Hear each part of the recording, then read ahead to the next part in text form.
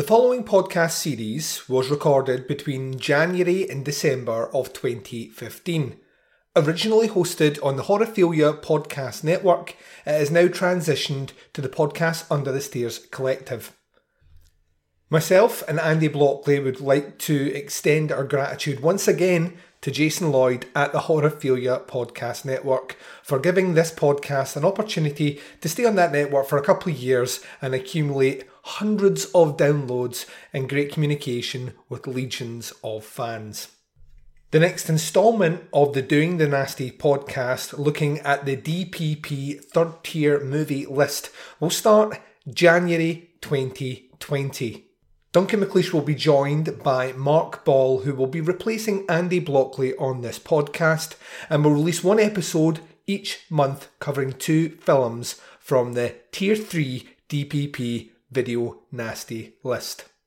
But until that season drops, please enjoy these archives. Nasty.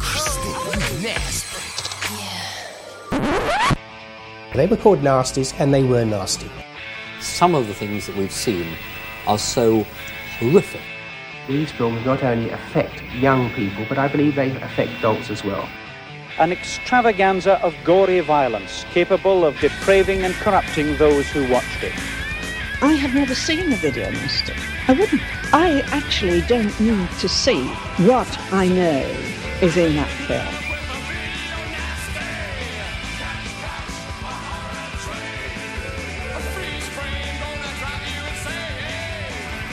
And welcome to Doing the Nasty podcast, episode number 3. I am one of your hosts, Duncan McLeish, from the Podcast Under the Stairs, and joining me as always, my co-host with the most, is Mr. Andy Blockley from the Big Horror and Little podcast. How are you doing, sir? How you doing, mate? Yeah, I'm really good, thanks. Episode number 3. How did that happen? Yeah. How you been keeping? Yeah, I'm really good, thanks, actually, mate. Yeah, just counting down to my holiday. Oh, where are you going? Lanzarote. For our American listeners who won't know where that is, where is Lanzarote? You come out of England and you just go down. It's the same time zone. It's Spanish speaking. Warm weather. Tiny island. About, in the sort of 20s, 25 degrees, which for this time of year is pretty awesome because it's like 0 at the minute over here, isn't it, in Britain? So we had -5 this morning. Ooh. Which you would think actually sounds all that bad, but I was chatting to a friend of mine who used to do a podcast with me today. I'm Skyping with him, and he was telling me that the coldest they've had it in Toronto this year so far is -22. Holy shit. Do you reckon it gets to a point, though, where, like, unless there's wind chill, because obviously the wind makes a massive difference, but do you think there's much difference between, like, -5 and -20? So it gets fucking cold, it's just... You just stop feeling your face and... You end up looking like Jack Nicholson at the end of The Shining. Yeah, I've never experienced anything less than about -3, I don't think, so I'm not really sure. Oh, fuck, you're not living, dude. Up here, it's when it gets cold, it gets cold. I love it. I've got Viking blood in me. I'm descended from Vikings, so... Do you know what? I don't mind it being cold. It's the rain that pisses me off. Yeah. Cold I can handle. I just put a scarf on and some gloves, it's not the end of the world, is it? Yeah, of course not. However... Andy, this is Doing the Nasty. It's not the weather report. True. And you're making us all jealous because you're going away on a nice sunny holiday. Aye. And some of us are left here to edit podcasts. True. Cheers for that. Not that I'm holding this over you. So I think what we were saying off here is that obviously during the shows we're going to tackle different things to do with what happened during the video nasties. And one of the things we touched on in the first episode was a peculiar case that kind of surfaced in the UK kind of after the main scare of the nasties, like obviously the main kind of crux of the nasty scenario and the full-on list and all the rest happened primarily in the 80s. However, the effects continued on in the 90s, and we mentioned something specifically about Child's Play 3 and the Jamie Bulger case. I think, did you not say that you've been doing some digging and delving? Well, I looked on Wikipedia. Well, that's good enough. Yeah. Basically, right, I was actually going to come on and kind of tell people about this James Bulger thing. I'm going to touch on it, but to be honest, and I'm not genuinely not saying this to be like sensationalist. I didn't want to read it out on air. It's too much for what they did to that kid. A brief outline is, in 1993, 2 10-year-old kids basically abducted a 2-year-old from a shopping centre. His mum was distracted, and they led him off. The kid was crying and everything, and people were confronting the 2 little kids, but they were so fucking devious. They just said, "Yeah, he's our little brother. We're taking him home and whatever." And then they they tried to push him in front of a car. That didn't work. And then they led him up to a train line, and they basically stripped him from the waist down, molested him, beat him to death, and left him on a train line, which is obviously fucking brutal. I mean, these were 2 10-year-old kids. And in Britain at the time, nobody knew what to do with this information. It was an overload. No one could get their head around the fact that 2 10-year-olds could do such a horrendous thing to a 2-year-old kid. So they dredged up the Video Nasties thing and basically said it's the Video Nasties' fault, and they were looking for a scapegoat. It was all in the news. The politicians, they just could not conceive how 2 10-year-olds could do this, so they blamed the Video Nasties, and that kind of pulled it all back up again. Because the Video Nasties thing hadn't really been talked about for probably a good 7 or 8 years, I don't think. So they decided that it was Child's Play 3, and I know we talked about this in episode 1, that these 2 kids had watched, and decided that was the reason that they'd done that to this kid. Apparently, because I said it was something about the train line and something to do with it being a roller coaster in Child's Play 3, apparently it's because one of the things they did to this kid was put paint in his face. And in Child's Play 3, Chucky gets some blue paint splashed on him when they're doing the paintball game. Ah, fuck. That's the connection. Which is fucking insane, right? Apparently, they went through 200 films that had been rented by the main kid, who was the main instigator, his family. They looked into 200 films. Child's Play 3 was one of them. Now, the guy kind of in charge, the chief inspector in charge at Merseyside Police, just said, look, if you're going to blame a film, you might as well blame the Railway Children. It's fuck all to do with any film that they've watched. Apparently, they kind of trawled through the 200 films that this family had been recorded at their local video shop of getting out. And the guy said, look, there was some you'd want to watch, there was some you probably wouldn't want to see. But there was nothing, no plot, no dialogue, there was no scene in the film that you could pinpoint and made these kids do this horrendous act. But this obviously dredged it all up again, and Child's Play 3 was the main thing. And it turned out, I think I said this in episode 1, they hadn't even watched Child's Play 3. Yeah. They're just looking for this, just a scapegoat. Yeah, it's fucking horrendous. These kids, what do you think about rehabilitation? That's what I wanted to ask you.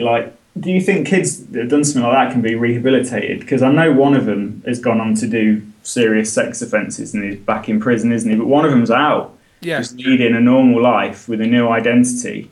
I think, I don't have, and this is a very, very serious topic for a podcast that's dealing with very silly films, but I think it highlights or underlines or puts an exclamation mark behind how serious this issue was, just in general, about the premise that people can put blame squarely on the fact of art as something that could influence people to commit crimes and or murder. I think, the kids themselves, they were the actual perpetrators of the crimes were they were 10 and 11, weren't they? Yeah. Now at that age, you have a rough grasp of what is right and wrong, but you're not fully formed in any way. No. I don't know how much of what they did actually. It's like you hear these stories in America of a 5-year-old bringing a gun to school. Yeah. Now, they don't understand the gravity of that. No. It's not there. And I'm not saying that someone at 10 and 11 don't understand the gravity of the actual horrific levels of what they did. I'm a firm believer that, that people should, where possible, be given a second chance. However, what happened was they were put in, they were locked away with other people that were criminals. Yeah. one of them's come out and, like you said, has went on to become a sex offender, which doesn't surprise me coming from a criminal system which basically crams, there'll be, it won't be all kids his age he went in with. There'll be older kids, and God knows what happened in there with him, and I wouldn't want to know it. And to be honest with you, the crimes that they committed, I don't feel sorry for him. That he was put in that situation anyway. I would like to think that everyone's capable of change. That's just a part of me that has a bit of compassion. That I would like to think that, at that age, that they've grown up, that the gravity of what they've done is settled with them, and they have to live with that the rest of their lives. And I would like to think that, even if they were in seclusion, they could change. I just don't think the justice system's set up in such a way to allow that. I've kind of always been a kind of firm believer that, and the British justice system, not that bad actually overall. I think sometimes it can be a bit light on sentences, but not necessarily all that bad. I just think these situations are so extreme and so far removed from the norm that we don't have anything in place to deal with kids at 10 years old who have committed murder. Because there's blame the film because there was no one could work out what to do because they baffled the country really. Yeah, I mean it's shocked. I mean you've got to remember at this time this is back then these things didn't fucking happen in this country. Kids did not murder kids in the UK in the 90s. It just didn't fucking happen. So with such an extreme scenario breaks out, it doesn't surprise me that you would look to, it was like the whole Columbine thing. Look at Columbine as an example, and it must be Marilyn Manson because the kids listen to Marilyn Manson. I know, yeah. That's why they went and shot up a school, and it's like that's not what it is. I've always said you can trace it all back to parenting. What was the home life like? How much time were their parents around? Yeah, I dread to think what their home life was like, to be honest, for them kids. Like, they're probably just a product of horrendous upbringing. I mean, that was one of the reasons that there's a great British film. It's a horrible British film, but a great British film called Eden Lake. And Eden Lake kind of covers that, because you see these horrible actions of these kids throughout the movie, and you're just like, how can these kids be like that? And then you get a couple of snapshots of what life is like at home. Yeah. And then it just totally makes sense. That's the film I can't watch again. I've seen it a couple of times, and every time I see, very much like Cannibal Holocaust, Andy, every time I say that you would have to hold a gun against my head to make me watch it again, something else crops up and I have to watch it. Episode 4. Yeah. I think we'll touch on that quickly before we do our first review. The next episode of this show will probably and most likely run a bit longer. Now, the reason it will run a bit longer, most of the episodes have been about an hour and a half. I quite like that. I quite like the fact that you can get through the episodes here, the bits and bobs that we have to say, and then we're not spending too much time. We're not critically analysing these films with a microscope, because some of them you just can't do it. You just there's nothing in them. No. Episode Case in point. Tonight. The first movie we're going to talk about tonight is the epitome of everything that I just said. But episode 4 has what I would class as the first heavy hitter of this these list. First 3 episodes have been warm-ups for number 4 already. Because in number 4 we're going to be dealing with Cannibal Apocalypse. We're going to be dealing with Cannibal Ferox, and like I say, the first heavy hitter on the list, which is Cannibal Holocaust. So it's a movie that I have seen exactly 2 times in my life. Me too. And number 3, I'm not looking forward to it. I understand its importance. I understand the film on some level needed to be made. I doesn't mean for one second I condone what happens in the movie. So, but we can flip this on the other side. Let's talk about, Andy, a movie which I think I posted on the page saying that nothing can prepare you for how fucking awful this movie is. I thought Blood Feast was bad. Yeah, this makes Blood Feast look like The Godfather. Yeah. It really, really does. So we're going to take a short break. You're going to hear some promos for shows on the network. When we return, we're going to be talking about our first movie from 1968 in the UK, and on the Nasties list it was called Blood Rights. However, it is more commonly known as The Ghastly Ones. Just before you go, just apologise to the listeners for getting a bit dark there in the intro. We'll be back to our light-hearted selves just after the break. My name is X. And I'm Cootie. Please consider us your high priest and priestess of satanic cinema. Join us on our podcast, Kiss the Goat, which will drag your soul through some of the finest and worst devil movies of the last 50 years. Devils and demons, exorcisms and possessions, cults and rituals, dogs and cats living together. Is that a devil movie? Maybe. Sort of. I don't know, babe. We'll talk about it later. Join us on the Horrorphilia Podcast Network every other week as we don our hoods and cloaks and kiss the goat. It's a hell of a good time. I knew you were going to say that. Of course you did. It's in the script. A gruesome orgy of human mutilation. That's what Blood Rights was hyped as on the cover, although it's actually Andy Milligan's 1968 clunker, The Ghastly Ones, retitled. But this is quite unique in Video Nasty Land, because this is the very first video to feature a reversible cover. On one side, you get the artwork, and if you take it out and reverse it, you actually get the photographic side.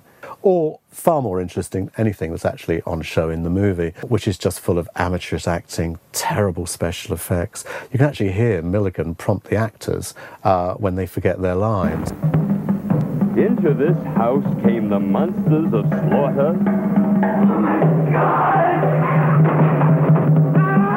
With some of the most hideous tortures and heinous crimes ever shown on the motion picture screen.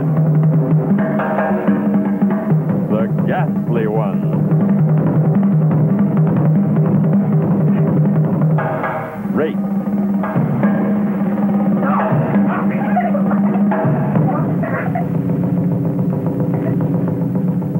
Mutilation, and the sadistic story of human slaughter.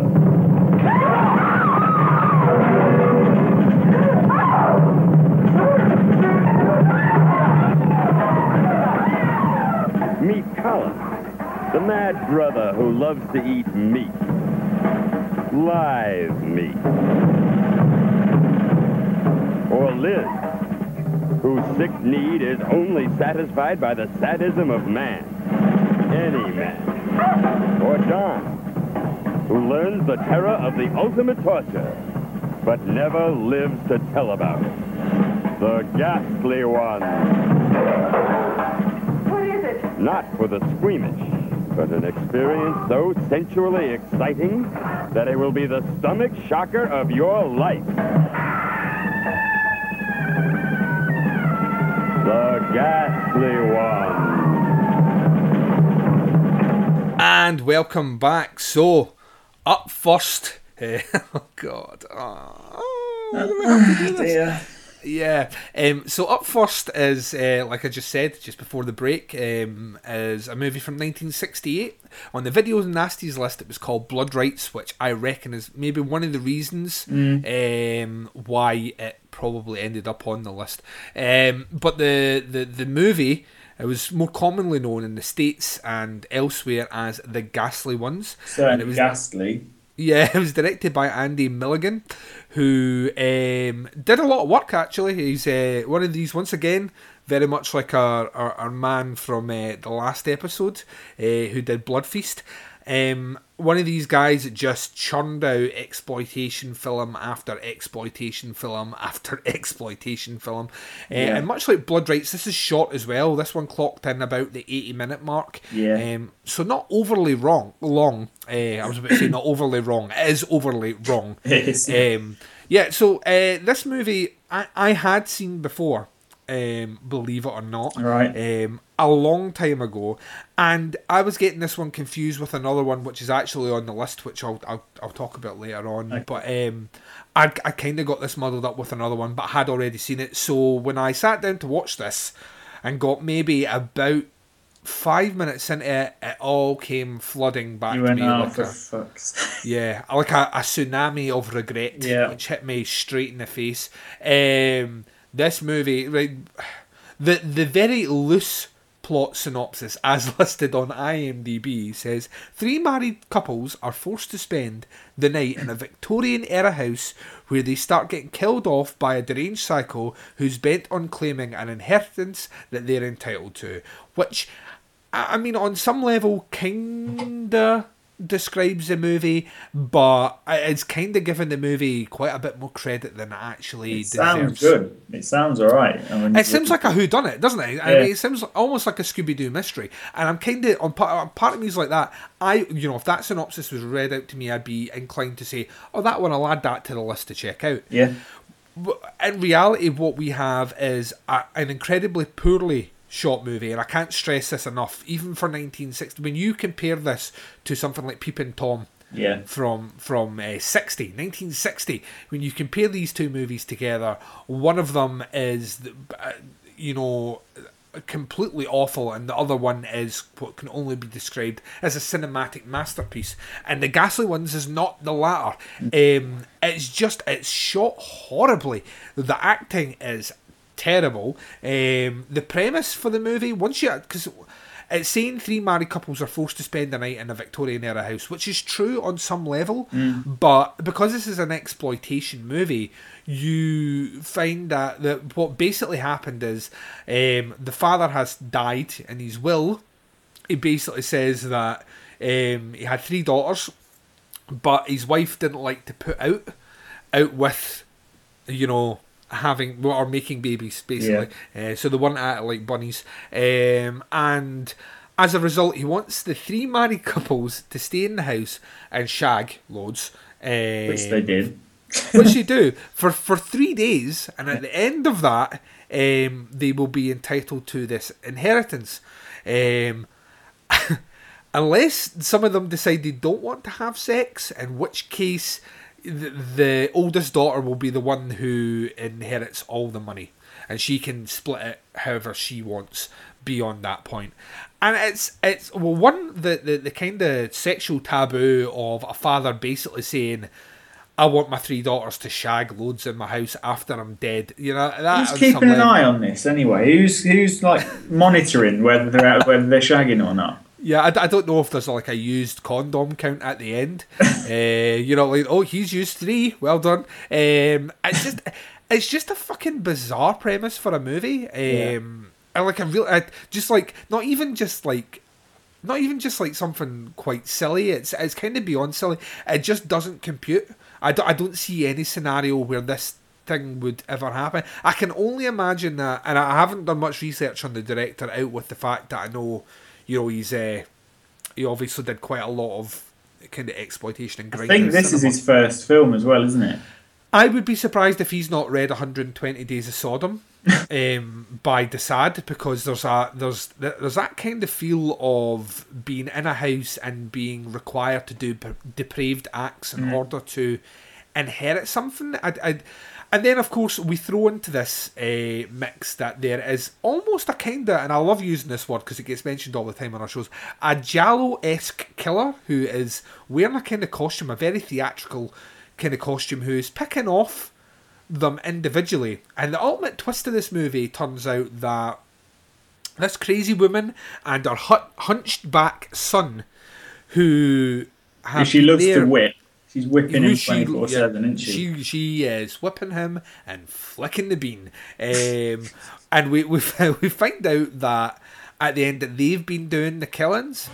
And the reason they've been doing the killings is because she is the illegitimate daughter, the eldest daughter of this guy, and she wants to claim the inheritance. Yeah. Which, once again, don't know how that's possible. Everyone that was in that house is now dead. You're the only one that survived. The police arrive, find out that you've got the perfect motive for the murder. You're going to jail. Yeah, good luck. This is a shit scheme. It's a shit story. It's a shit story. Yeah. It's a shit story with no thought behind it at all.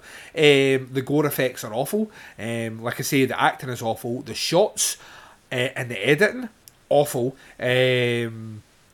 It's a fucking horrible movie. It really, really is. I mean, I could almost guarantee I could give my iPhone to my 9-year-old nephew and tell him to go and film himself for a day, and it would have more cinematic worth than this movie. Yeah. What did you think of it, Andy? I think you've about summed it up, mate. To be honest, it's one of the. I think I messaged you. This is the first one that we've watched that's legitimately made me angry because I'm annoyed that I'm not having to sit and watch this. If I wasn't watching it for a podcast, I would have turned it off. Probably after about 20 minutes. The only thing, like the opening murder for me, I thought was pretty good because the picture's so grainy. It looked a bit it looked a bit realistic, sort of thing, a bit like a snuff kind of thing. Just because it was really grainy, he's really kind of hacking away at her. And I think because the picture quality is so bad, that almost added to the realism because you're trying to get a look at what's going on, and you're almost like, I want to see what he's doing, sort of thing. And I thought, this might have a bit of promise. It might be a bit gritty, a bit kind of grimy. And that's kind of it. That first kill kind of entices you in. And then, like you say, you just get introduced to these like horrible characters who can't really act, and it's shot badly, and the dialogue's awful, and the interactions between them is terrible, and there's just nothing else that wants to keep you watching this film. Yeah. I mean, made in 1968, added to the list in 84. I think it was out for about 18 months. Never been removed from the list. And again, I think it's not because it's horrendous. It's similar reason to probably Blood Feast that it's not been removed from the list because nobody fucking wants to watch it. There's no demand for this. Who want go, I'll get that on Blu-ray. There is no demand for it. And yeah, it's just a fucking terrible film. I don't really know why it's on the list. Probably because of the name, Blood Rights. I mean, I don't know whether I find it odd that films that are made kind of 15 years earlier, who's finding them? I don't know where they're actually finding these films to put them on the list. Yeah, because they're not available anywhere. I mean, it's released on video, but I don't know. I mean, when was the list actually originated? Was it in 84? I think it was compiled between 83 and 84. Right, because I don't even know if people are releasing these films specifically hoping they'll get on the list for a bit of notoriety. You've got to think on some level. I don't know if necessarily it's even that. I think when distributors started finding out that there was a market for kind of schlocky movies that they could just get cheaply, I think they were just buying any old shit. Yeah. And I think this probably didn't cost that much for a distributor, like a guy who was basically running his distribution company from his house, to get the rights to. I don't think it would have cost him anything. And did we talk about this last week? How people will re-release the same film under a different name to to con people into going to the cinema or renting it again because I think it's something new. Yeah, it was a thing that they did quite regularly. Like people like Roger Corman.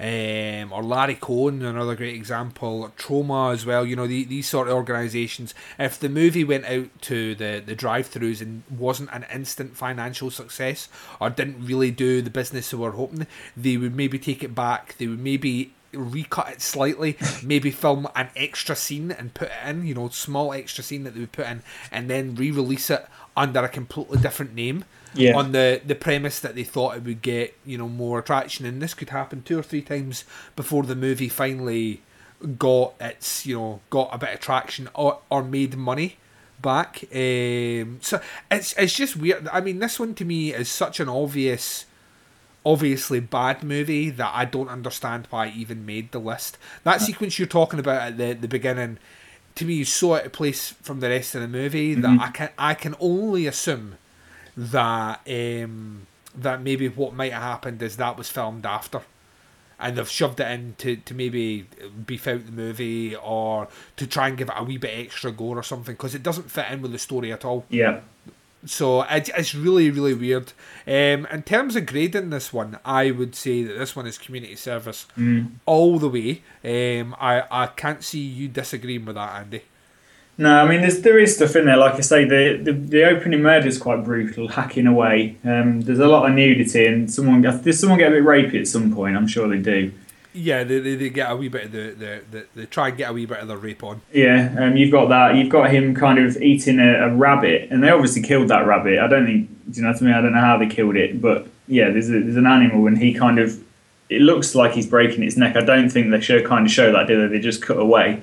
This is one of the facts that I did read. Basically, it is a live rabbit he picks up, and then it is a dead rabbit after. I'm not saying it's the same rabbit, and I don't even know if they, killed the rabbit or not. It's so obviously you can see the cut in the film. Yeah. Of so obviously 1 minute he's kind of in one position, then like less than a second later he's in a completely different position with a dead rabbit.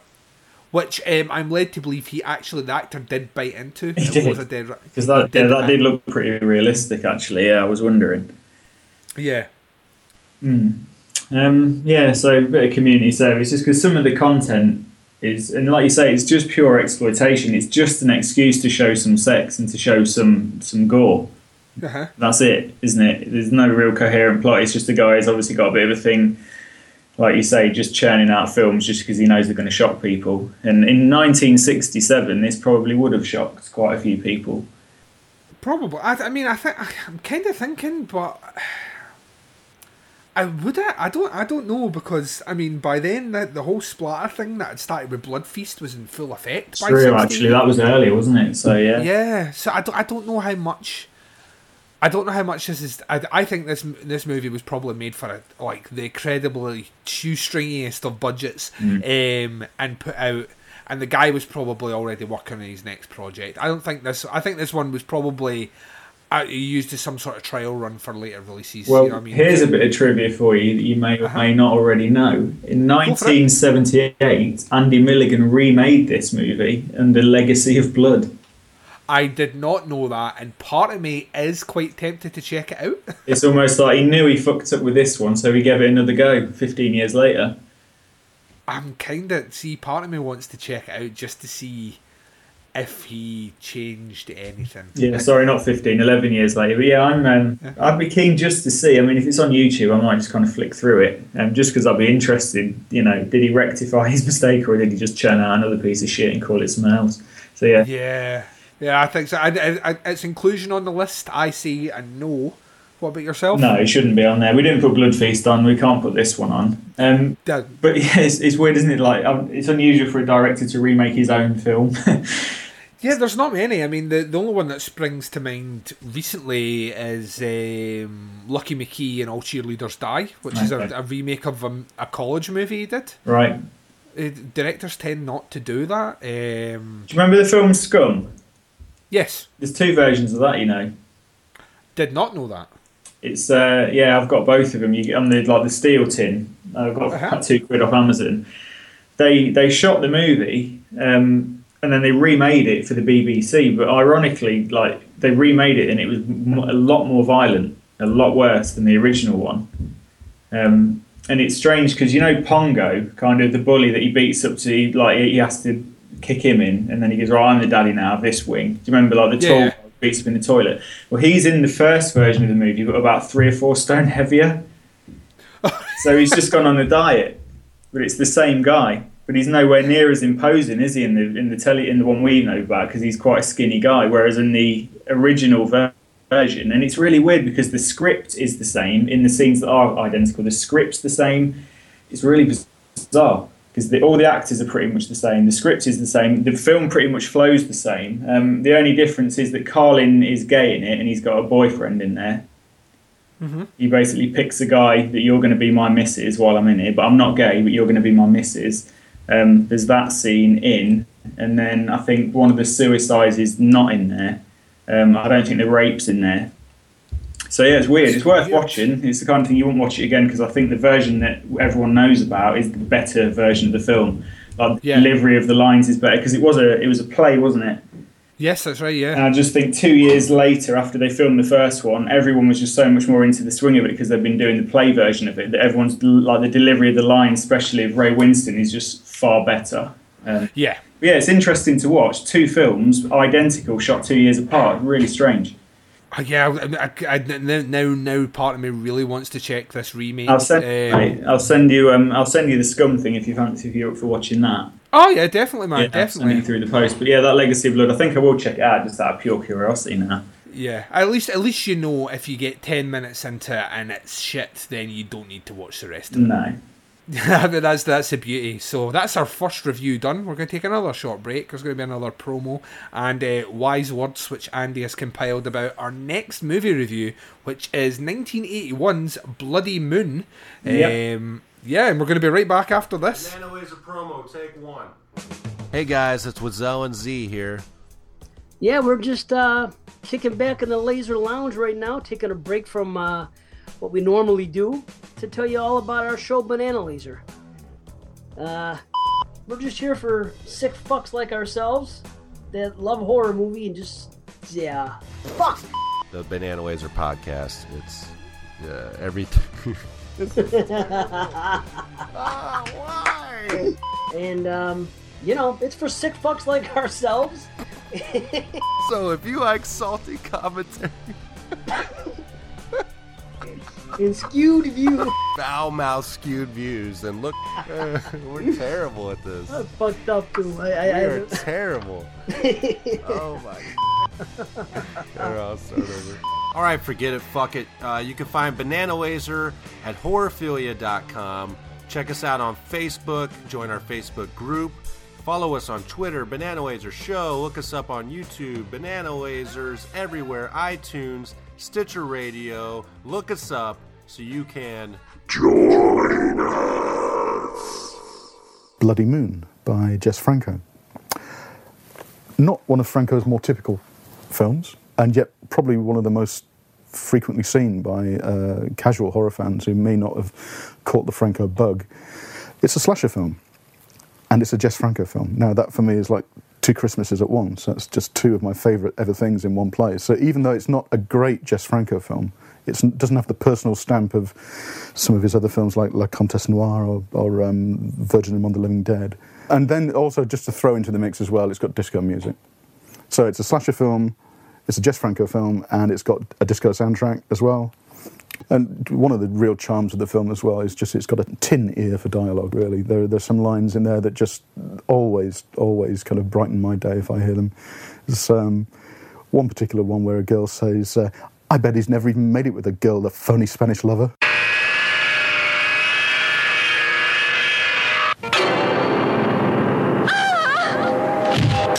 Your kiss is cold and icy as death. Your embrace deep as the night.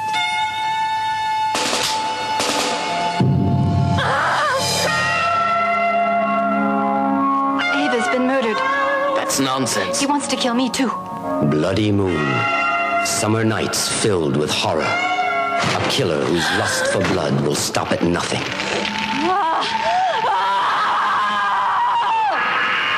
Nights of blood. Nights of terror that will leave you breathless.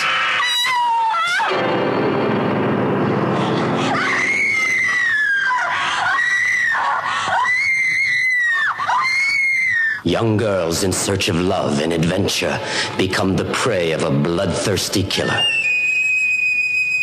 Now you'll be mine. Let me go.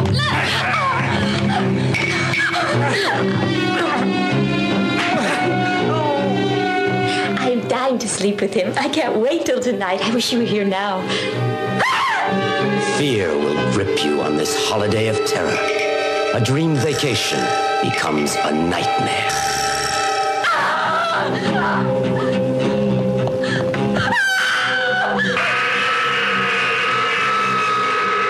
Bloody Moon, a film you won't soon forget.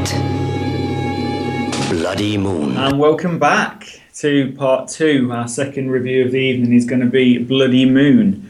There are quite a few other names for this. I don't even want to try doing them. I quite like, my favourite one out of the alternative ones are the Bloody Moon Murders. Okay.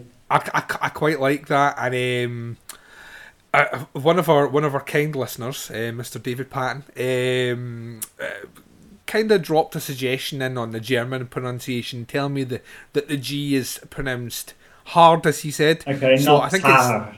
It's so I think it's D Sag de Todes. Nah, that's probably A with an umlaut's E. Sage? I don't know. Yeah. It's a German name, anyway. That's as good as we're going to get. Yeah, it's a film from West Germany, made in 1981, directed by, I'm going to say Jesus Franco, not Jesus. No, it's Jesus Franco. You're spot on. It's cool. Okay, released November 1981, added to our famous list in July 83, probably because of the cover, which is a picture of a basically a circular saw kind of about to cut through someone's face. Yeah. Yeah. I quite enjoyed this. This is a brilliant movie. This is brilliant. It was really making me laugh. We open up with some kind of cool as fuck disco music, some mental dancing. Right, it's weird because they're almost in sync, but they're all kind of doing crazy shit with their arms. And there's one guy who's just dressed as Super Mario. Yeah. Isn't he? Just in like weird yellow dungarees and a red t-shirt. Fucking really weird. I don't know if Super Mario was out in 1981. Probably was. Probably, yeah. Yeah. Anyway, then the camera's kind of panning around. We've got this couple making out. Then we've got a little bit of a Halloween rip-off where he kind of grabs like a Mickey Mouse mask, puts that on, and then we get like the POV shot of it kind of turns out to be the killer. He's like wandering off through the forest, finds just one random honey. She must have had so much ecstasy, just dancing all on her own, riddled with MDMA, I think she is. And I think she thinks he's somebody else. Mm-hmm. But she must have known something was wrong because the guy's got no rhythm. She obviously thinks this is this guy that she's been after for quite a while. And it's weird. I don't know who she thinks he's meant to be. Surely not Mickey Mouse. Like, she's really excited. So I know that's a mask. That is not actually Mickey Mouse. And then he kind of takes her back to the house. They're kind of getting it on. She pulls the mask off and screams. I'm not sure if she screams because it's not who she thought it was or just because of that haircut. Yeah. Because the haircut's mental. It is a wee bit mental. She's then obviously not up for it because it's not who she thought it was. He gets a bit rapey. She kicks him away. She puts up quite a good fight, but he grabs some scissors and kind of hacks away at his stomach. And it's a pretty good practical effect. It does kind of look like he's stabbing through plasticine, but yeah, it's not a bad opening kill. We then kind of flash forward to the mental home.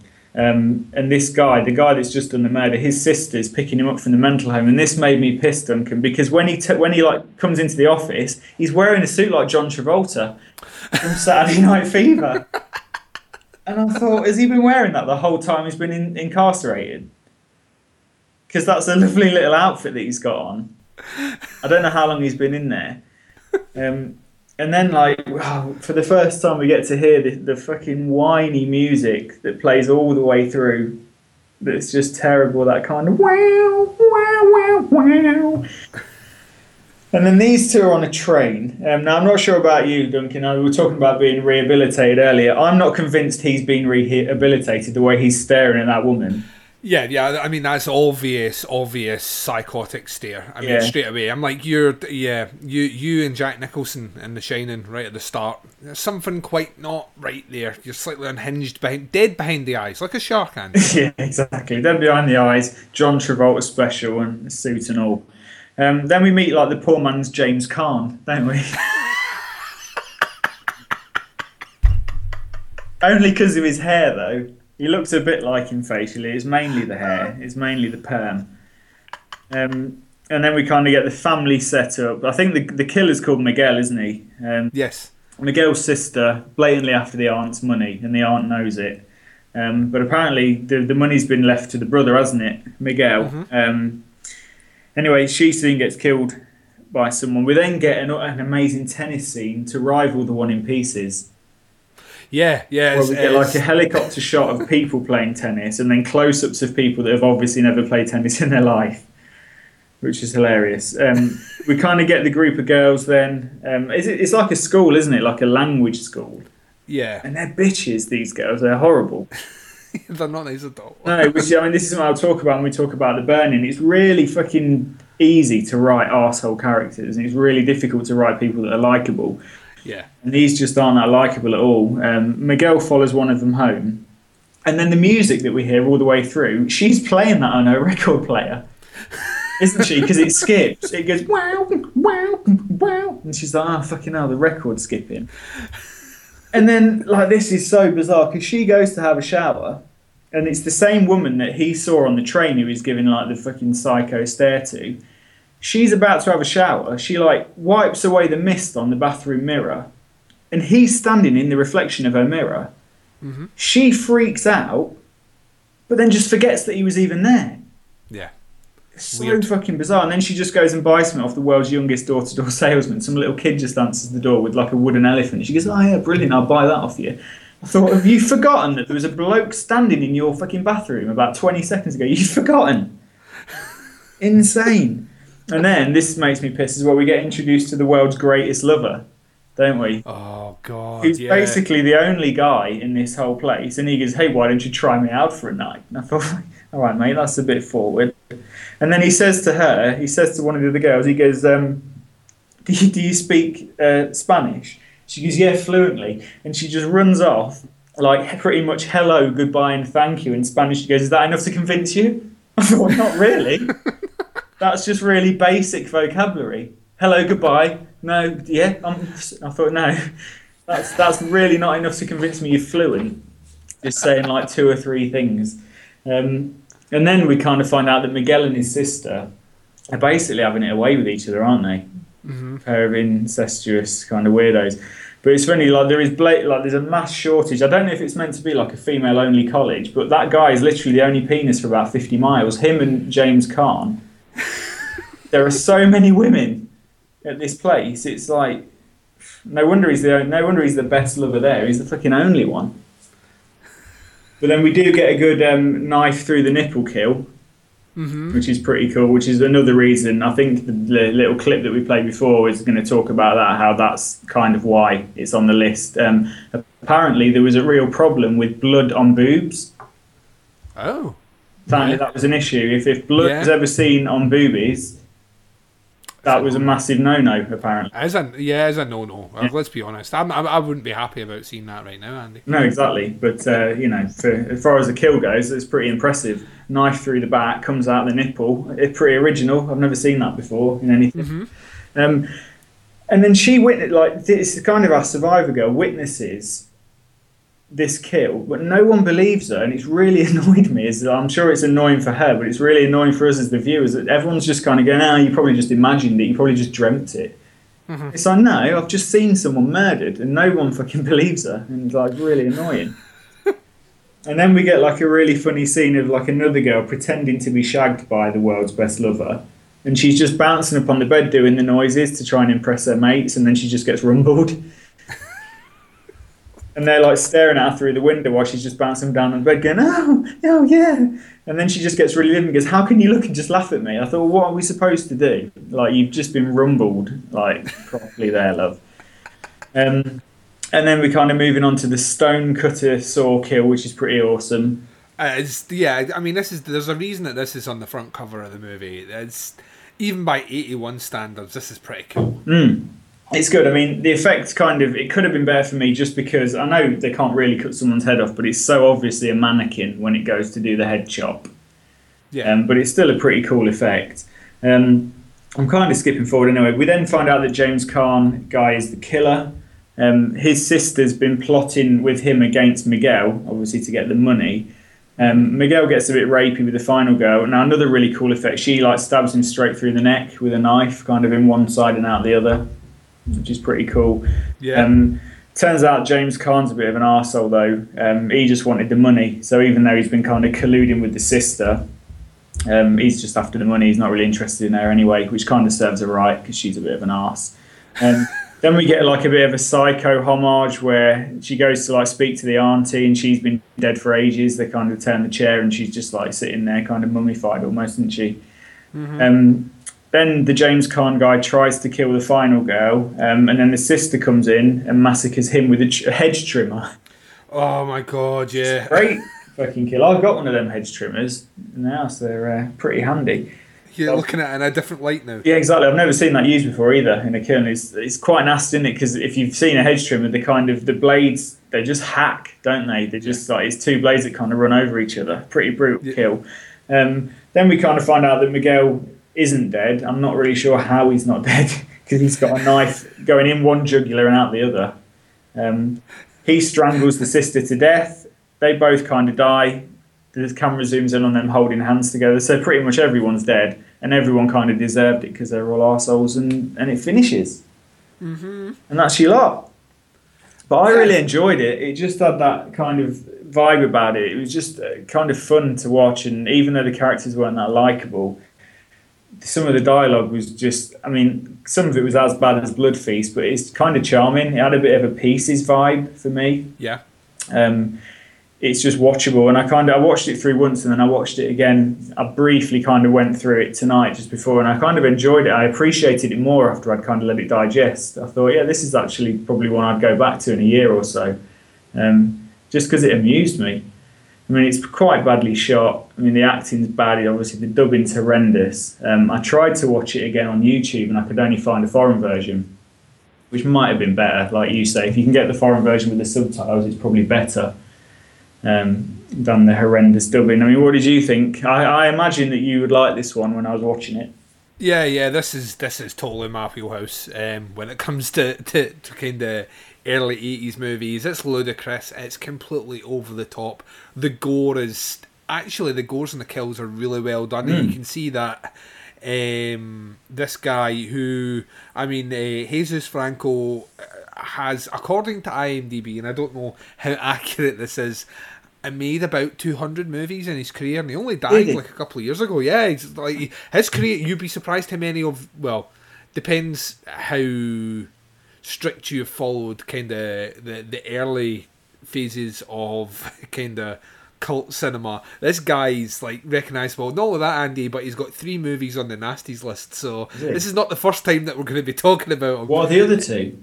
One is Demon Hunter, and the other one is I believe it's the Erotic Rites of Frankenstein, which I think has a different name. They're not on the main list, are they? Are they on the unprosecuted? I think they're on the unprosecuted list, but he managed to crack up 3 on the overall list, which is fairly impressive. I don't think anyone else has done that, have they? I don't think so, and I think he might be the heaviest of all heavy hitters. Have you ever seen Vampiros Lesbos? No, I haven't. Oh man, you should. It's from the 60s, and it's got lesbian women in it, and it's pretty tasty. He directed that. He worked with Christopher Lee. Okay. Did some Christopher Lee movies, and so he had like a fairly prolific career. Building up to the Nasties. After the Nasties, his titles become slightly more obscure, and from looking at some of them, they sound far more on the exploitation side. Yeah. I quite like the fact that this is like really we're at the early stages of the slasher. Like 1981. I mean, the next movie we're talking is also a slasher movie from 1981. One obviously had a budget. The other one, not so much. And our one, which didn't really have that much of a budget, I still think it was cool. I think the story's quite interesting. There is a kind of weird kind of sexual taboo with the whole incestuous relationship between the brother and the sister, but I think as one of the more interesting aspects of the movie, it's kind of following that through. It doesn't feel put in there purely for an exploitative reason. It actually seems to be in there as a good linchpin for the story, which I quite enjoyed. Like I say, the kills were really good. Soundtrack's nuts. I love that. It's just a lot of fun. It's not a great slasher movie, but it's not a terrible slasher movie. I like double crosses, and I like how everyone kind of gets what they deserve, because they're all arseholes out trying to do each other over. They all kind of double cross each other, apart from Miguel, and they all kind of, they get the just desserts. It's all very dare I say, Twitch of the Death Nerve, Andy.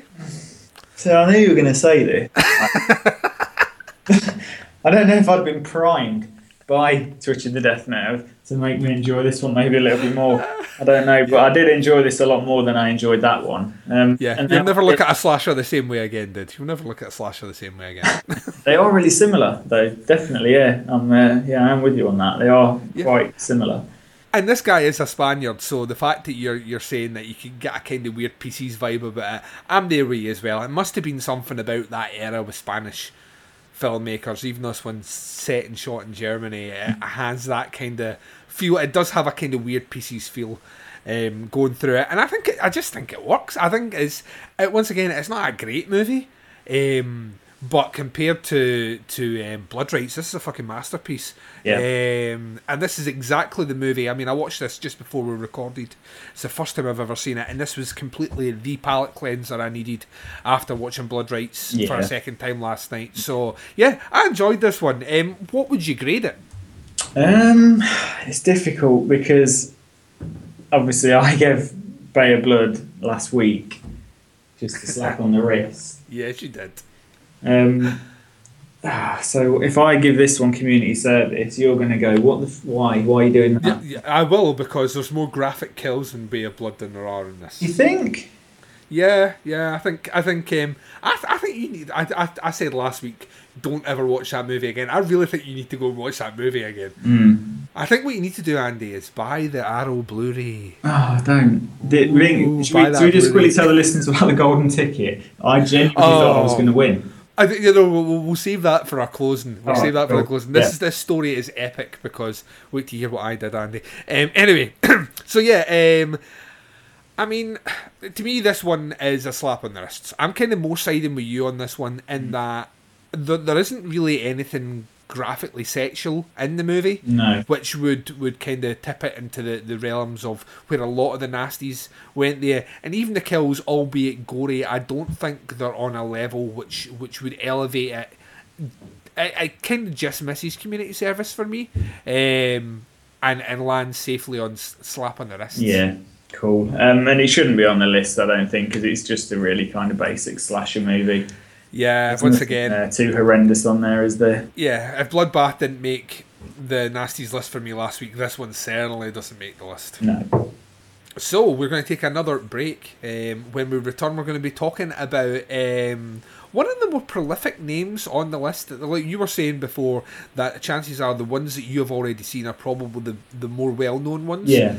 And this one is certainly well-known. If you're a fan of 80s cinema, if you're a fan of slashers, then chances are you have seen The Burning, which will be quite interesting when we come back, because...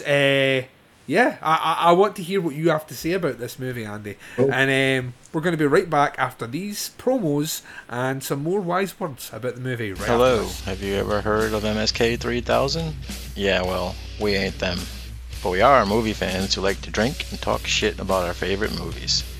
So join me, your host Nudie, along with my co-host Jake the Snake, and special guest stars as we dissect our favorite, or maybe not so favorite movies, on the NFW podcast. Otherwise known as No Fucking Way.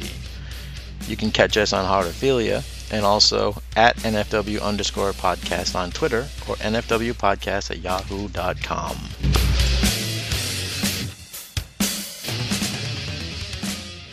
The Burning. It's an entirely ordinary Friday the 13th rip-off. It was unusually for a Video Nasty released by fairly respectable people. Thorn EMI Video, Handmade Films, George Harrison's company who made The Life of Brian and Long Good Friday and stuff like that. It was the first film venture for the Weinstein brothers, who later created Miramax. Tom Savini worked on it. It's got some interesting people in it. Holly Hunter is in it for about 2 seconds. It's out. Yeah, in a fully uncut version on DVD now, if you actually want to see the film. If you want to own the precious, hallowed artifact, that'll cost you a bit more. This summer, if you're planning to go camping, don't. If you're looking forward to midnight swims, don't. Sneak on back to the campsite. Get some matches. Build us a hot fire.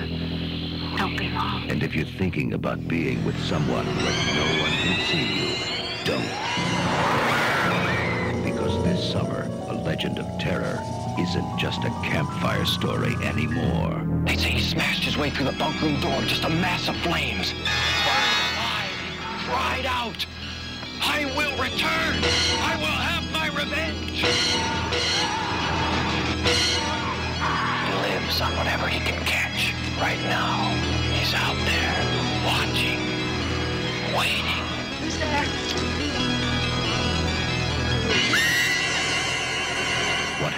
one summer 5 years ago is about to happen again, and again, and again.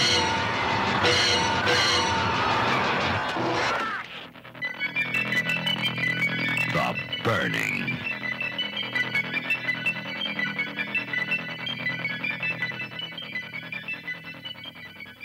Welcome back. So it's time for our final movie review of the show. This one also from 1981, and it's also a slasher.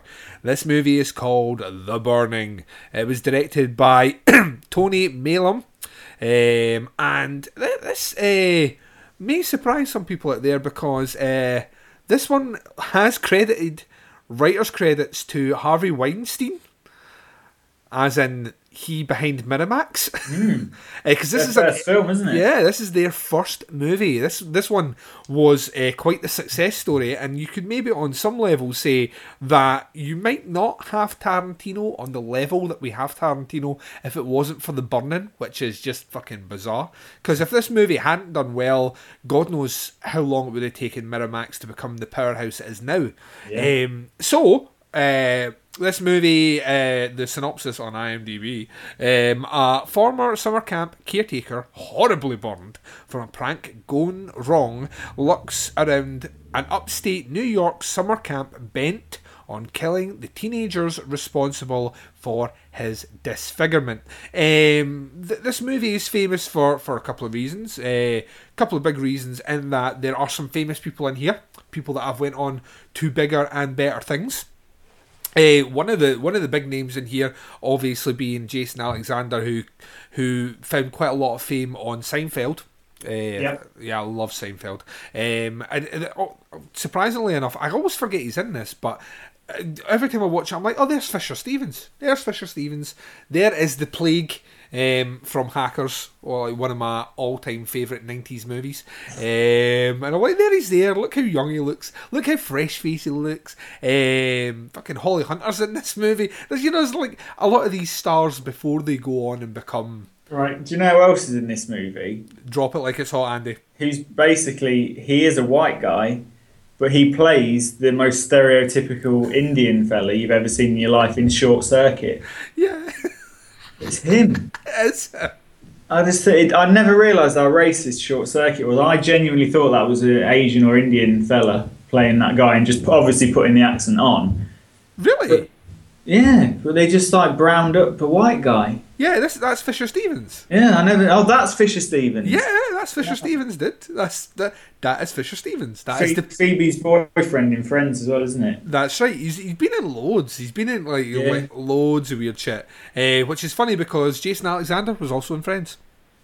Oh yeah. He played the guy. Oh, this is like the worst nasty segment ever. He played the guy who was selling toner, and Phoebe had to talk him into killing himself. Anyway, to gain back some horror credibility on this show, without talking about Friends, this movie also famously is the movie that Tom Savini did, turning down the chance to do the practical effects on Friday 13th Part 2. So he got offered that one, he read the script for The Burning, didn't want to be fully tied into doing that series of movies. He picked this one as an opportunity to go and try some other things. I own the Scream Factory Blu-ray for this, and this, sorry dude, and you'll be able, I'm sure that someone will have put the special features up on YouTube. These things always happen. And there's a really good documentary with Savini talking you through this, and he kind of looks at this movie in two respects. He likes quite a lot of the practical effects he did it. In fact, most of what you see of the killer is Savini. Because the guy they got in to do, the guy that they got in, Cropsey, the actor couldn't hold the pair of garden scissors the way that he wanted. Right. So he just went rogue after a while and just shot all those sequences himself with him holding them. And that's the iconic image you see on the poster.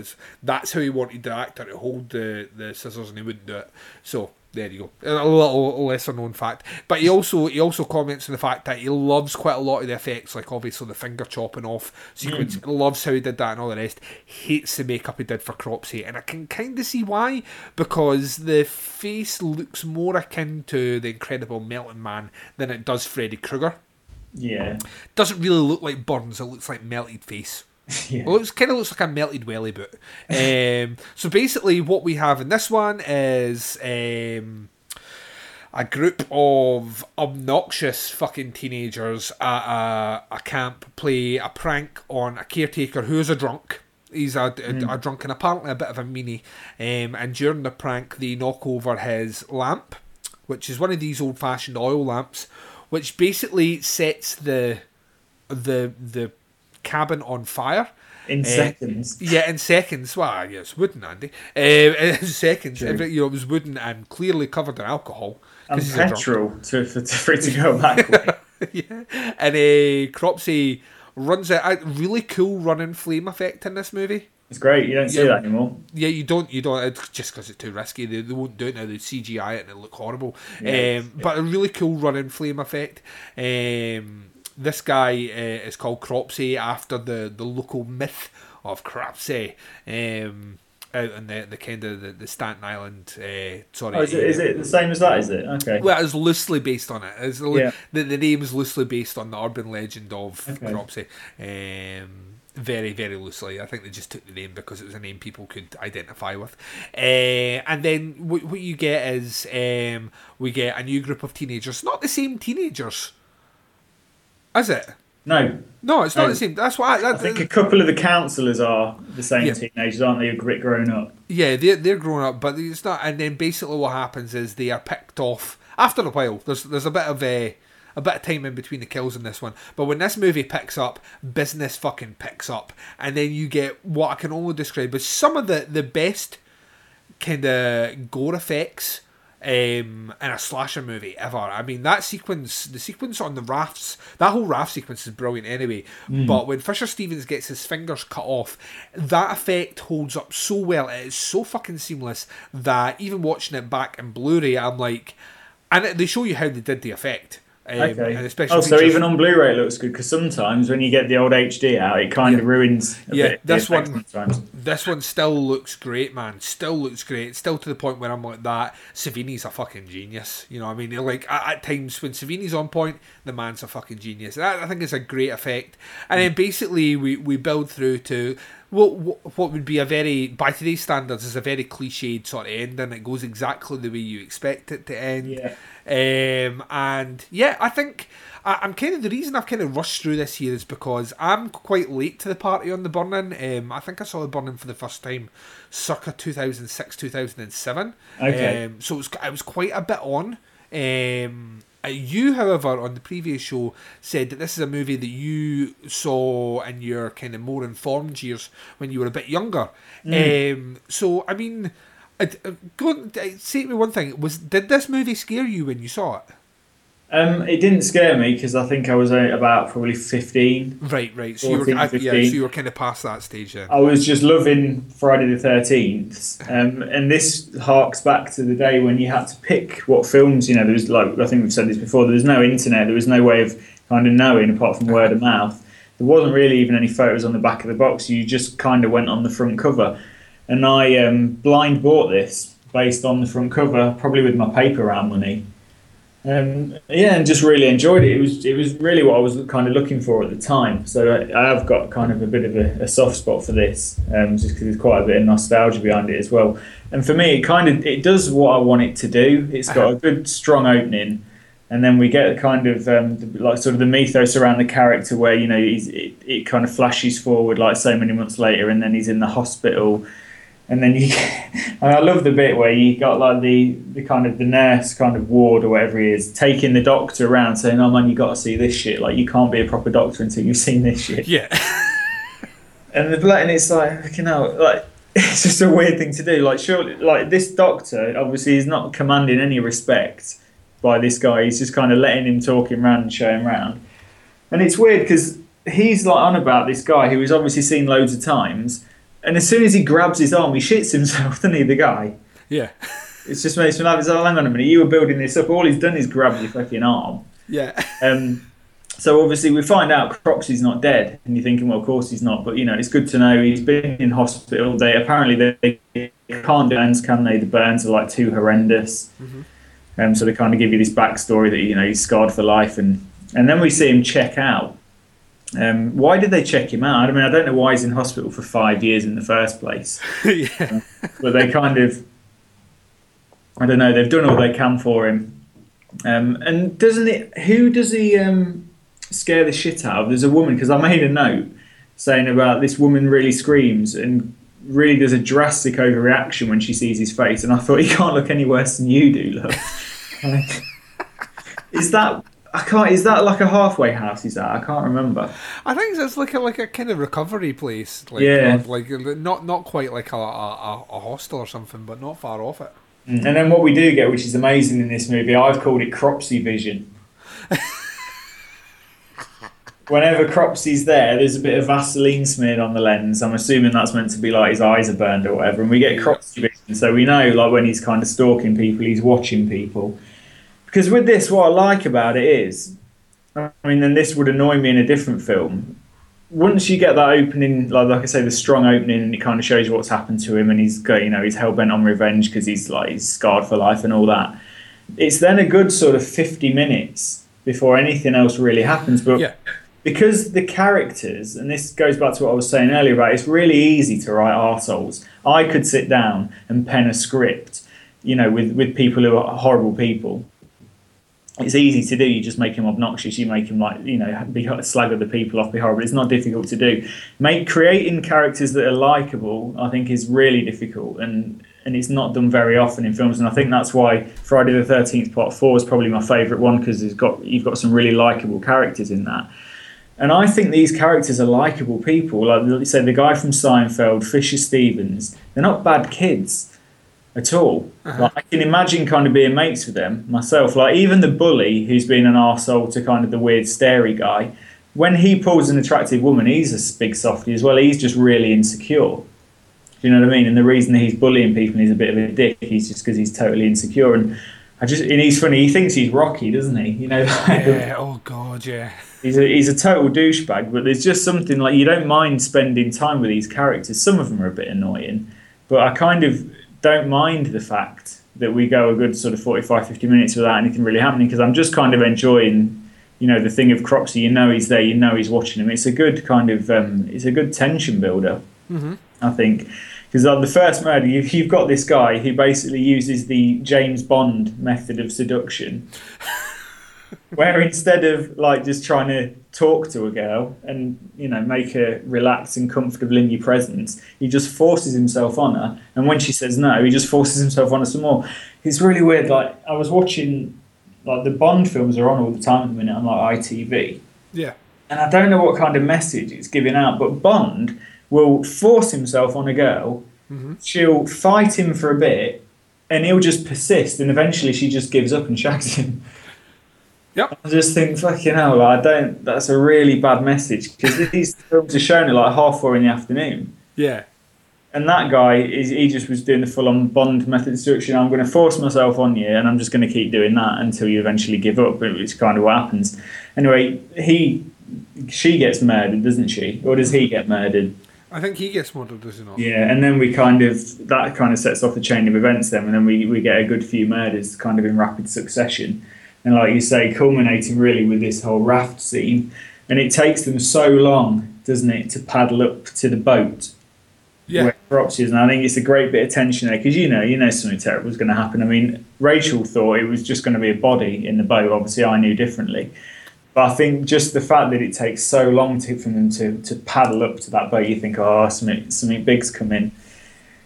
And then jumps out, doesn't he? Does the old, like you say, the chopping scene, and that was cut out of the original cut. It was basically the raft scene was what was missing. Yes, that's right. They took that, but that's where the BBFC were like, no. Yeah, so we lose, and I'm not sure if the version I had, because I think the version I had said it was uncut, but I don't think it was. So I think I watched it thinking, oh yeah, brilliant, and then I think about 10 years later, I realised there was a different version. That extra gore, and obviously you have to watch it, don't you? You think, oh, I've got to see. Oh, by that point, yeah, you need to find it. As soon as you find that something's been cut from a film, you're like, I need to see what's been. You feel cheated. You almost think, oh, I have to see. Like, my life won't be complete until I've seen the extra, and it's only 9 seconds. Yeah. And I think the guy on the clip from the censorship documentary says, if you're only going to cut 9 seconds from a movie, why fucking bother? Because it's pretty gory anyway. Do you know what I mean? Like, there's quite a lot of gory kills. I don't think the finger snipping, and I think it's the finger snip, and I think it's the close-up of the shears going into the throat. Yes. Is basically what compiles the 9 seconds. All the other kills are intact. Yeah, I think that's what I think to me that's one of the things that makes that sequence such a standout bit of slashers, is like you tend to find in slasher movies people are picked off one at a time. There's very rarely a scenario, and this is one of very few movies where your stalker, your killer, your shape attacks a group at once and then does kills in quick succession. And I think that's what gives that whole sequence such great poignancy. The fact that they are in the middle of the water, they are quite far away from ground, and that they're at mercy of someone who is a killer, and and that he's killing them all now.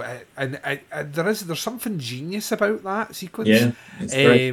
That works just so well. I mean, you're talking about cutting things out. I've always been a firm advocate of like when it comes to certification and that, and they're like, well, it has some mild swear in it.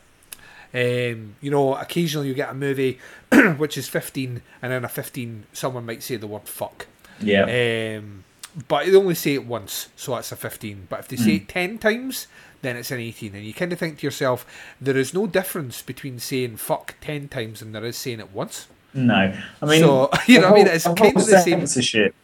Sorry, go on. I was going to say, it's kind of the same when it comes to violence, and I understand they're there to make sure that it doesn't, you're not overloaded with it. But if there's going to be if you're sitting down to watch a violent movie which is a 15, I think what they say then, if it's sexual violence, it becomes an 18. Yeah. And sometimes the actual violence in a 15. The things that can happen to people, whilst maybe not of a sexual nature, might be more graphic than the implied sexual violence in an 18. So, I mean, I would hate to work in any form of censorship, just because I would feel like I was constantly having to find reasons to censor things which... Well, they do this thing where they negotiate now, don't they, with censors, where they say, right, if I take one pair of tits out, can I have an extra 3 seconds? And they negotiate the gore versus the tits and versus the language, and really strange. I don't know if you know, there's got a bit of trivia about Team America. The puppet sex scene that they did? Yes, infamous puppet sex scene. Well, what they did is put so much over the top, gratuitous, vile stuff in the sex scene, knowing that it would be cut. So then the bit that they were left with was exactly what they wanted. Mm-hmm. Whereas if they had have just put the sex scene as it was, they knew that was going to have bits removed. So because they added all this ridiculously over the top stuff, when that was snipped, it was basically, the scene was exactly how they wanted it left with. And I thought that's a genius strategy. It's quite clever. But just the fact that you have to do stuff like that to get what you want in your film. I mean, it's puppets, for fuck's sake. It's not even people there, and they're getting... And it's still going on. Like Hatchet, I bought the Region 1 version of Hatchet because the Region 2 UK version of Hatchet is cut to shreds. Really? By about 1 minute and 20 seconds. Honestly? Fucking, over a minute of footage is missing. Please tell me they didn't remove that amazing head rip. Everything's cut. All the scenes. There's a murder even missing from the Region 2. Even one of the deaths is not even present. So as soon as I found that out, I fucking threw it in the... Well, I gave it to charity. I just got rid of the Region 2. I thought, there's no point watching it. I'll never watch that again now, knowing that there's over a minute of gore cut. So I went online, I think Amazon, it was about £3 or £4 for the Region 1 version and fully intact. The same with Hatchet 2 is the same. The UK version of Hatchet 2 has got a lot of footage missing, and the Region 1 version's fully intact. So, nuts. Get yourself the Region 1. Now, if you got the Region 2, have you? No, it's a series of movies. I'm still convinced he's going to make a fourth one, even though he said he's not. Right. I'm not a fan of the sequels, but the first one, I think it's great. Oh no, I don't mind 2, and actually I've got quite a lot of time for 3. 3 is just complete fucking nonsense. Yeah, it's a bit much for me. For me, like the first Hatchet is about as close as The Burning as you can get. And I really like the characters. I think the interplay, like with the guy that's doing the porn movie, is funny. The two guys who are mates who he drags him on the tour, I think that I just really enjoy the characters in that. And I think that's something that's really missing from modern stuff is likeable people that you don't mind spending 90 minutes with. Well, this is like Adam Green's grown up with watching movies like The Burning, and that's influenced through. I think that's the one of the things that. Looking at, I mean, you can obviously tell The Burning's influenced by Friday the 13th. There's a huge influence there. I just like the fact that they do what you would expect a sequel to do to Friday the 13th, ironically, is that they give you a more bloodier, more mean-spirited killer. For me it's far better. It's a far superior movie. Oh yeah, I would agree with that. I think it's a phenomenal bit of kind of early slasher cinema, and there's other cool things. I love the score of the movie. I think there is some really cool visual shots, especially of like the sunrise and things like that as well. You know, they really do kind of capture the beauty of the area, which I think works. Cinematography is really good. The logistics of doing that water scene, I know we keep coming back to it, but that's the iconic scenes of the movie. The logistics of doing that and to make it seem the way it's shot is brilliant. It kind of almost evokes that sort of. There's a kind of 70s feel about the way it's shot out in the water that you would get with some of maybe the animal horror and things like that, just the way the camera's shot. So there's experienced hands behind the camera as well. And the movie, there is something, it's a kind of goofy story and all the rest, and it is on some level a morality tale, but it's not a preachy movie. No. You know, it doesn't go, and one of the reasons is we never got a sequel, but had this gone on the same as Friday the 13th, you would probably find it would get to the point where these kids are having sex and they shouldn't be in school. This is why they're that. So it doesn't go down that road, and it doesn't have to. And I think sometimes standalone slashers like this, like if you watch like things like The Prowler as well, where you only get one movie.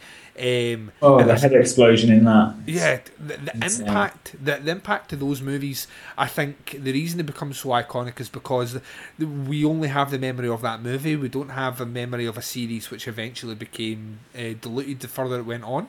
Good. And I genuinely think if I was listing off, you know, my top 10 slashers of all time, The Burning would probably be midway on that list. I think it's a really, really, really good slasher. Great cast. It's just a really fun movie. Once again, though, what confuses me is Friday the 13th passes fine. No. It passes fine. It doesn't make its way into the Video Nasties list. The Burning does, though. And that's a wee bit confusing to me because, I mean, Friday 2, Savini wasn't there. There's a lot less gore in Friday 2 than there is in, you know, in The Burning or even Friday 1. But it just seems weird. So I don't know. Obviously, I think, once again, like you said on one of the previous shows, Miramax, brand new film company, obviously not got the clout of New Line.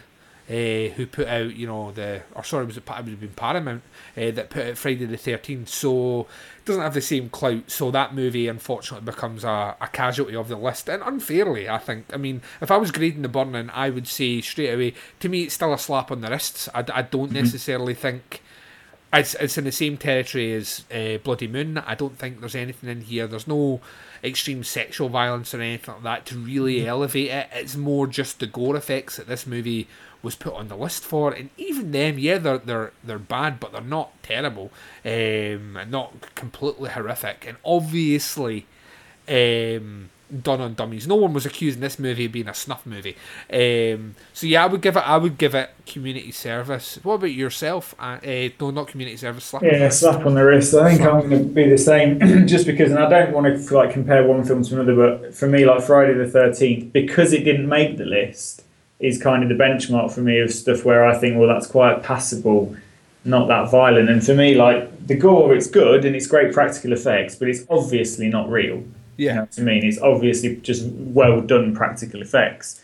And in my mind, like there's probably only going to be a couple that actually get the hard time verdict. And for me, like you just said, to get community service, it's got to be something a little bit more edgy, a little bit darker, some sexual violence, something that's a bit kind of nasty, gives you the shudders. And this doesn't. It's just kind of a good fun, revenge killer slasher thing from the 80s, and no, it shouldn't be on the list, and it's just a slap on the wrist for me. Yeah, definitely not on the list from my point of view as well. So that's another 3 off the list. Just quickly, I supposedly had the uncut version that I watched, but I always remember the death of Cropsey being a lot more gory. Like when he gets impaled with the axe. Yes. And I remember his face like pissing blood for a good couple of seconds.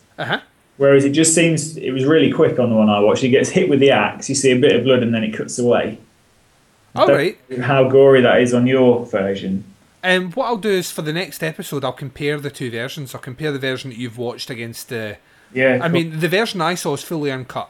Scream Factory put out the fully uncut version, so I don't think the version on YouTube that I tagged in there was the Scream Factory version. Okay. So it reminded me of the Bud Dwyer suicide. Have you seen that? Yeah. Yeah, and like the way blood pisses out of his face, that's how I remember the burning being. Yeah. But in the version I saw, it wasn't really. So yeah, it'd be interesting to see if it's similar or if it's different. I'll do a bit of research on that one, and I shall report back on the next show. However, we're going to take another short break. You're going to hear another promo for a show on the network. When we return, myself and Andy will be closing out the show right after this. Well, Gary, here we are. Somehow we made it through here. What? Where? We're in the sequel, of course. Sequel? What sequel? Well, Sloppy Seconds, the movie sequel podcast. Come on, get with it. Oh, that's right. Our podcast is exclusively about sequels, where the budget is bigger. Well, we don't actually have a budget. Get away from her, you bitch! But the action's more exciting? I don't know much about action. Hey, you got a license? Sure, man. Allow me, scum. The babes are hotter? Wait, there's babes involved? How about some of this? So tasty and hard and firm that it just melts in your mouth. The kills get gorier and more extreme? Kills? Did we talk about this?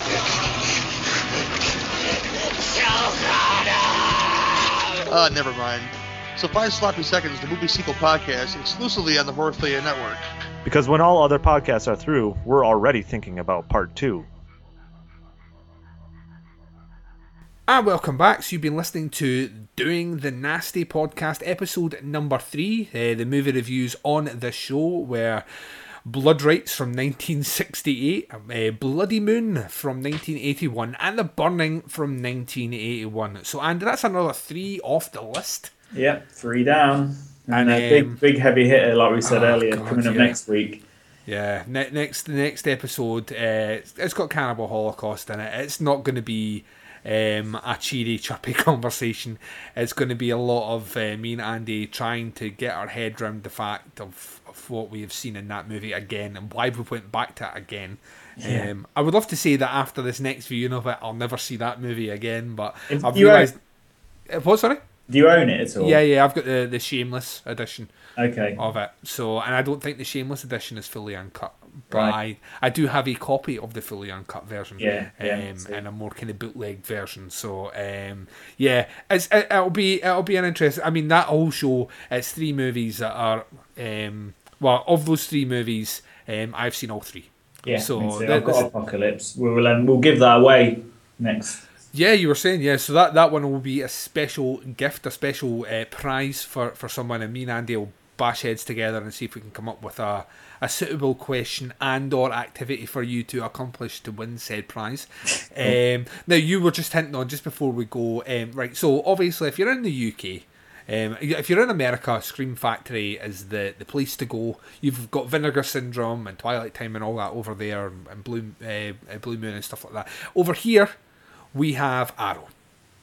Arrow is our company. There's other ones coming up, but Arrow Films, and in specific, their subdivision Arrow Video is where it's at. And both myself and Mr. Blockley would we say, collectors?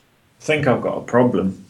Yeah, I think I do as well, and it gets worse every time they say they're having a sale. Yeah. And then I buy things that I know I don't want, and then they lie there for... I'm currently in the process of trying to go through all my Arrow video Blu-rays that I haven't watched that I own, and I own a lot that I've never watched. So, yeah, because I buy them, like, I would tend to buy 2 or 3 at one point. And but even if the film's crap, the special features are brilliant. Yeah, I think that's the thing about these things. They make them collector's editions, and that is one of my big gripes with the Scream Factory releases. Is that the special features are pretty cool, the prints are awesome, the cover art's brilliant, but when you buy something from Arrow, you get a booklet inside, and there tends to be a lot of writing, a lot more kind of.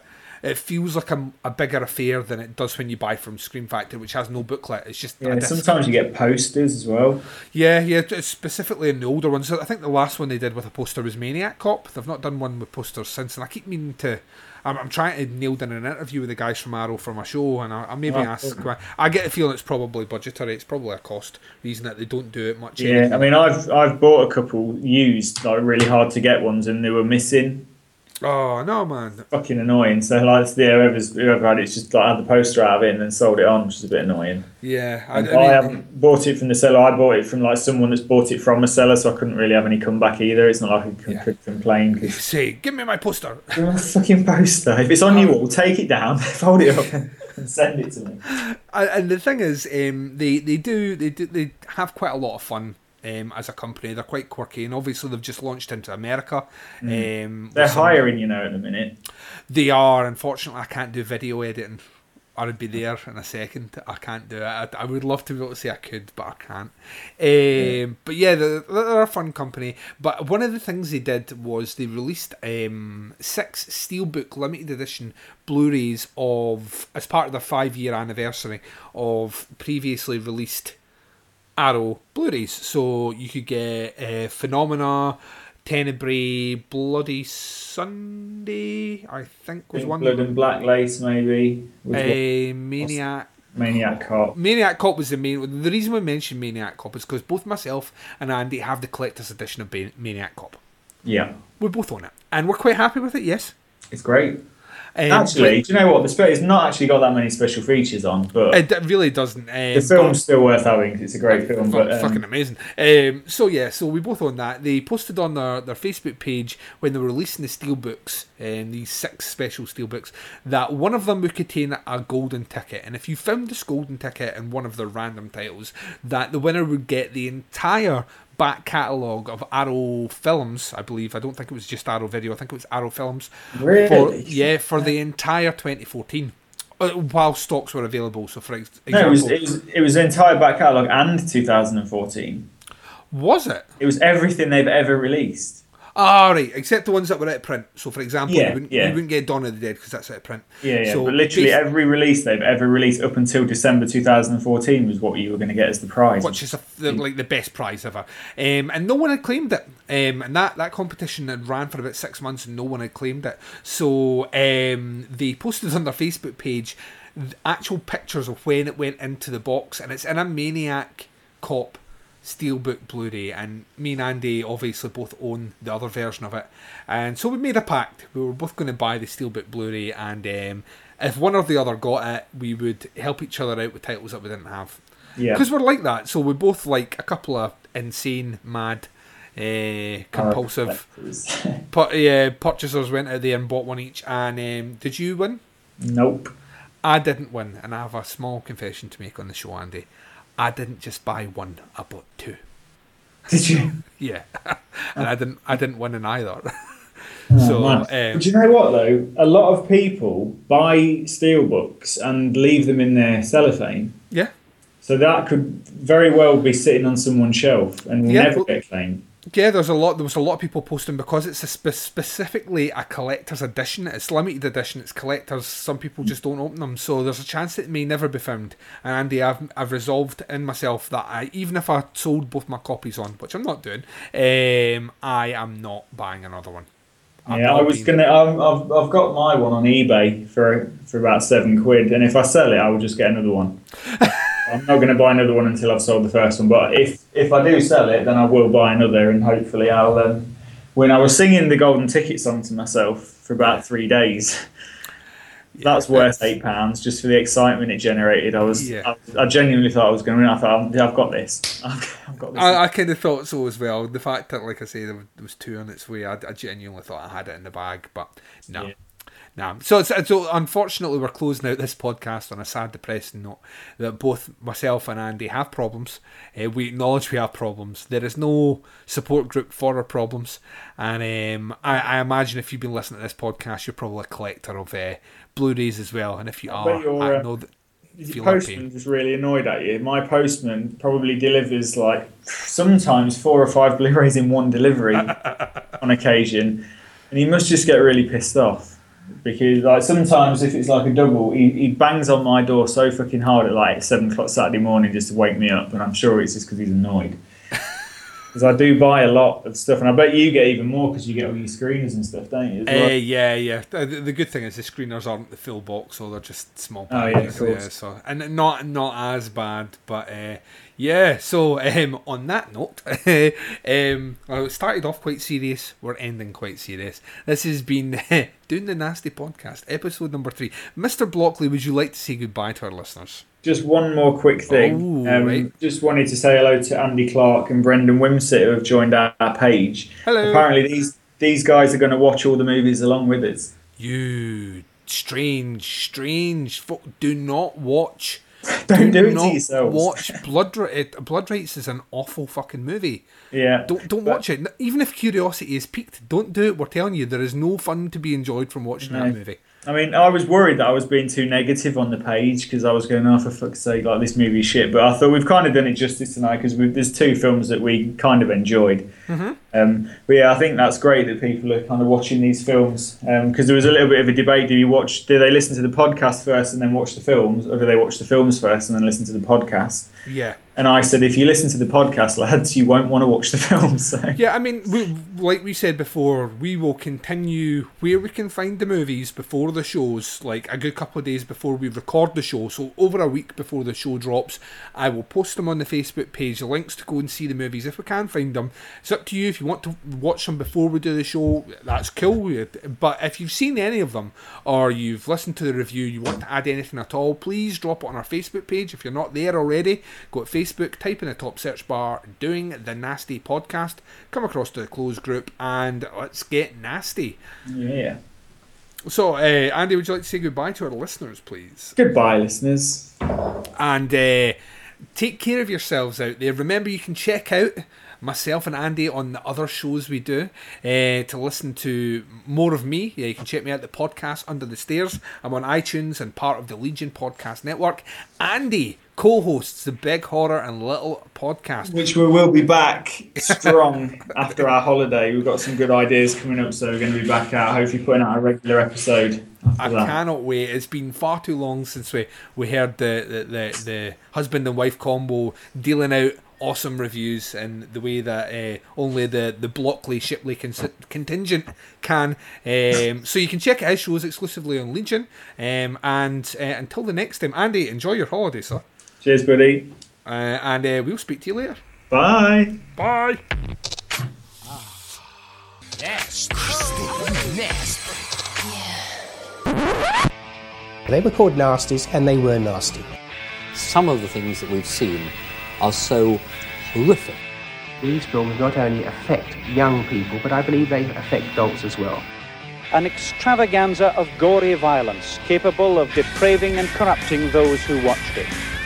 I have never seen a video nasty. I wouldn't. I actually don't need to see what I know is in that film.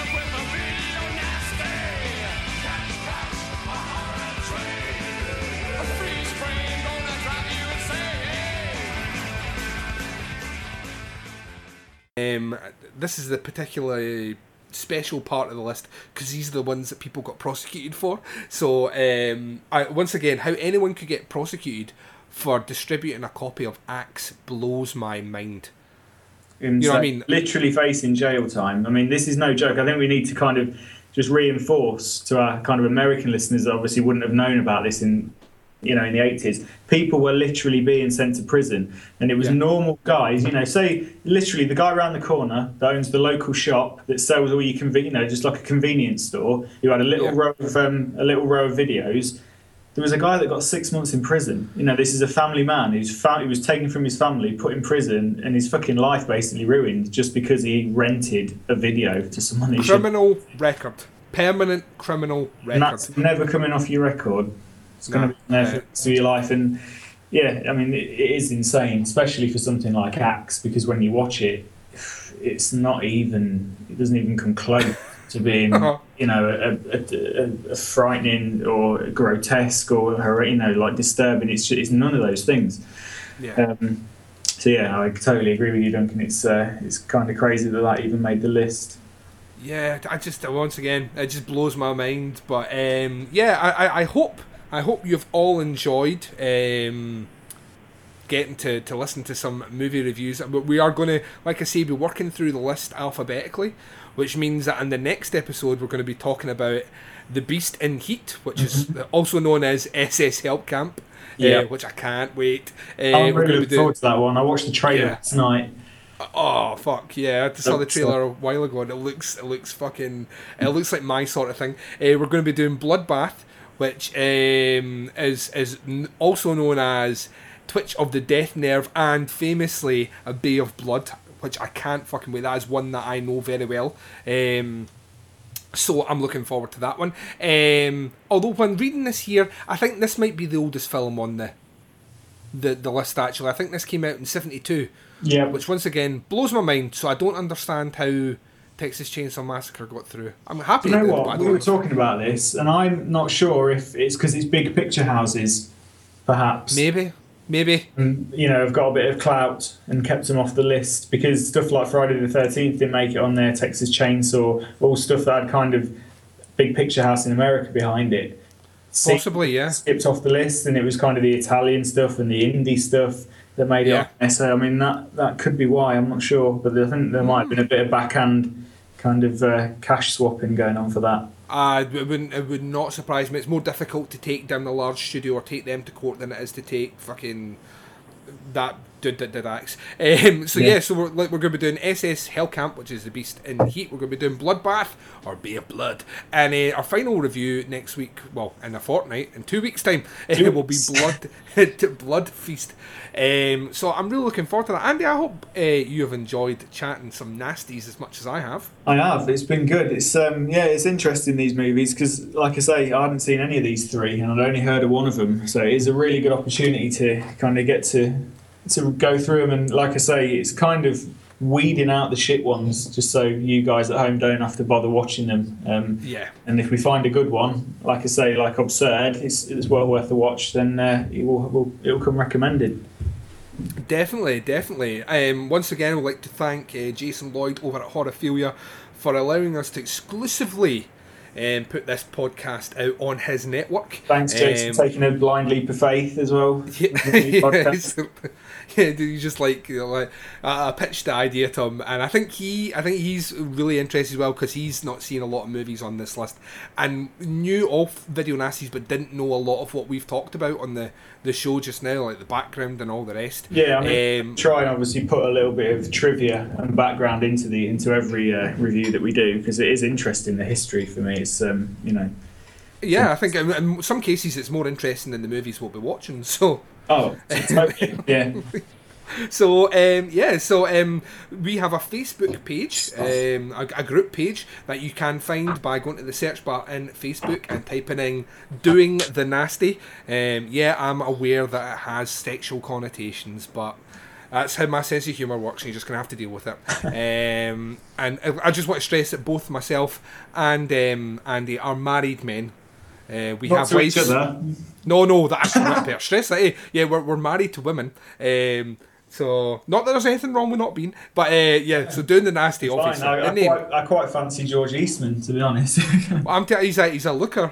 I don't approve of his actions, but he's quite a bit of a looker. Yeah, if I'm a bit of a murdered by anyone, he can. George Eastman can murder me anytime. Yeah, I think so as well. Definitely. So, like I say, join our Facebook page. You can come across there, share your stories about Video Nasties. Have you seen any from the infamous list? What are you looking forward to us tackling? I dare say many people will be interested in listening to us go through Cannibal Holocaust, a movie which I promised myself just like 6 months ago I was never going to watch again. Yeah.